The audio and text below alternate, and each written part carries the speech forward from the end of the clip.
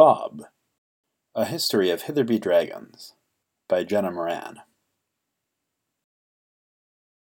It's 1989. It's cold. It's almost winter. The grass is dying. The air is sharp and black. Bob is out on the balcony. He looks down at the city. He sees a woggly. The woggly has the deepest, bluest skin and two winky eyes. It's shaped like a torus. Inside the woggly, it's empty. Bob's never seen a woggly before. He hops up onto the balcony railing. He walks out across the sky. He stands, silhouetted against the stars. He cups his hand under the woggly and holds it up close to his eyes. He listens to it hiss. "What are you?" he says. It rotates. "I am a woggly," it says.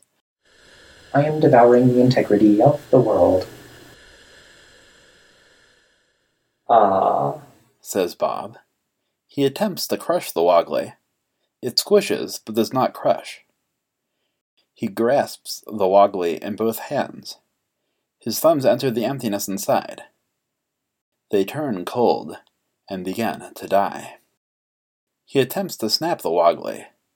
It does not snap. He retracts his hands and shakes them. After a moment, Bob says, "I'd rather you didn't." The woggly rotates again. Blame the river for its flooding. Blame the thunder for resounding. Blame someone for being born, but you cannot blame a woggly. Bob frowns. He grasps the woggly close against his heart. He wraps his coat around it. He walks back through the sky to his home. He knocks on the window of his sister's room. She answers, opening it wide. "It's almost time for dinner," she says. "Jane," he says. "are you happy?" He sees her smile. "This world," he says. "You like it?" She chews on her lip. So, she says. "It's kind of cold." Bob smiles. He finds direction. "Then, I suppose that we must save it."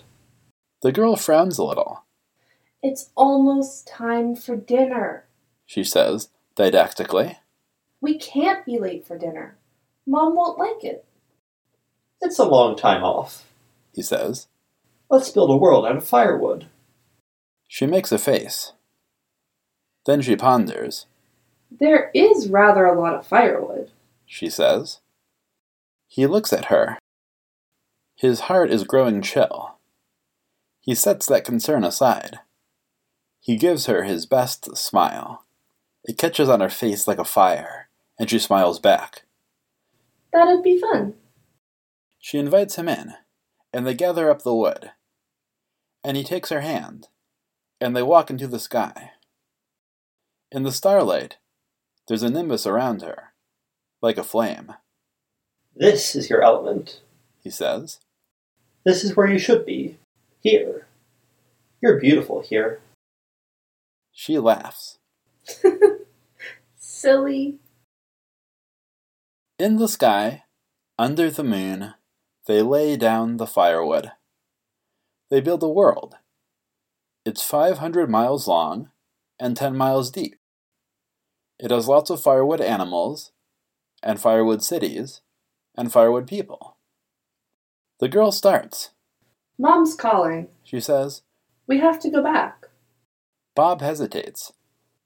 "Go without me," he says. "Nuh-uh. She shakes her head vigorously. It has to be both of us." "I'll just be a minute." The girl hesitates, then nods. She skips down through the sky, and as she falls into the shadow of the world, the nimbus fades. Bob takes out the woggly. He sets it down. "Eat this world," he says. The woggly considers. It rotates once, twice, thrice. "I am a woggly. I eat whatever world I happen to be next to, but when I've eaten all this world's integrity, you'll be sorry." Bob departs. He knocks on his sister's window. She opens it. We shouldn't have used all the firewood, She says wryly. Mom's ticked. No dinner for us. Bob frowns. That's not fair. He says. The girl's eyes meet his. A firelight flickers deep inside them. It wobbles. It moves like a drunk dog on a short leash. It's sick, It's just dinner. she says. Bob hesitates a long moment because it's not.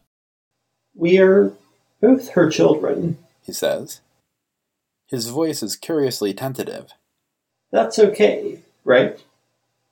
She sits down on the bed.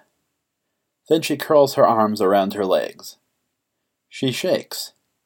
He moves to touch her, to sit by her, to say something. But she gestures fiercely with her chin, and he does not. No. She says. No, no, no. You're not. A muscle in Bob's cheek twitches. I have to be. He says. I'm your brother. That's how the world works. She looks up. Are you real? She says. He checks. He is. There are ways and means of knowing such things, Yes. he answers. She takes his hand. She drags him out the window. She does not fall. They walk through the sky back to the firewood world. Here. She says. We'll live here, and we'll be terrible beasts, and they'll all tremble before us, all the firewood people. We'll have 700 teeth, we'll have 500 claws, we'll have law rockets, and I'll have the fire around me, and you'll be my brother, and we'll be safe. He doesn't tell her about the Woggly. He just builds. He creates. He gives integrity to the world. He works very hard for a very long time. Then comes the axe. First for the Woggly, and then for Bob.